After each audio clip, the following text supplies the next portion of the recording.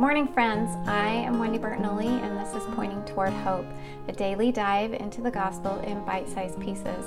I hope you enjoy your time here. Come back daily and share with friends and family. This is episode 21. This week has basically been about how we can get direct access to the Lord. And today I wanted to focus on a section in the Bible. It's Lamentation chapter 3. In this chapter, the author is unknown, and some believe that it is a personification of the city of Jerusalem. But other scholars believe that it is simply referring to the author himself and his own desperation.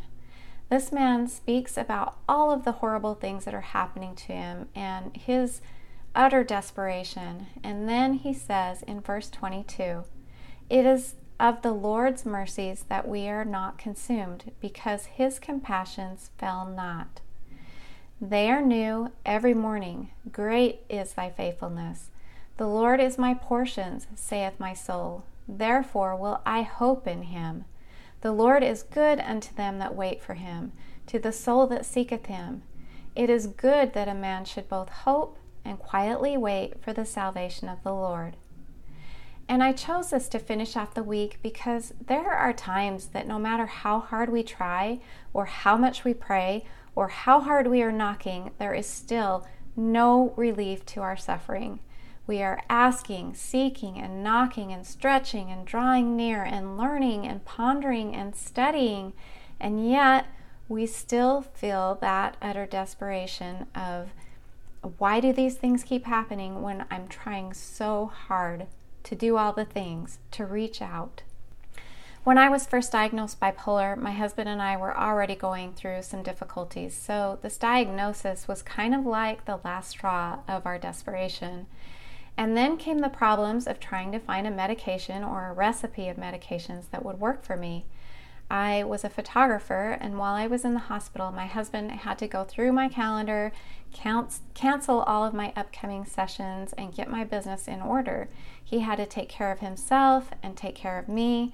His business was struggling, and there were a lot of things going on there that required his attention. Plus, we have the two boys, his sons, that required a lot at that time due to their young age.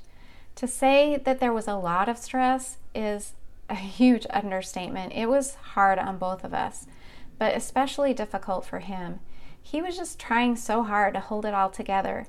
And I remember him coming home from work one day after another long and less than fruitful day and saying, with true desperation in his voice, "Over this past month, I feel like I am constantly getting punched in the gut and getting kicked when I'm already down.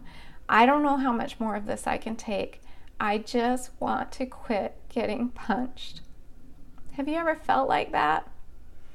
But the punches continued to roll as we struggled through the crisis. The stress was weighing heavy on him. He wasn't eating, he wasn't sleeping, and he was losing hope and losing weight, and I became extremely worried about him. One day, after much stretching and reaching and asking and knocking and pleading with the Lord, we came to the conclusion that something was physically not right with him and that he needed to seek medical attention. This was the last thing he needed on the long list of things to take care of, but he followed his impressions and went to see a doctor. Turns out he had what is called a stress reaction brought on by everything that he was dealing with. The doctor was able to help him with it, and he was able to slowly get himself back to normal.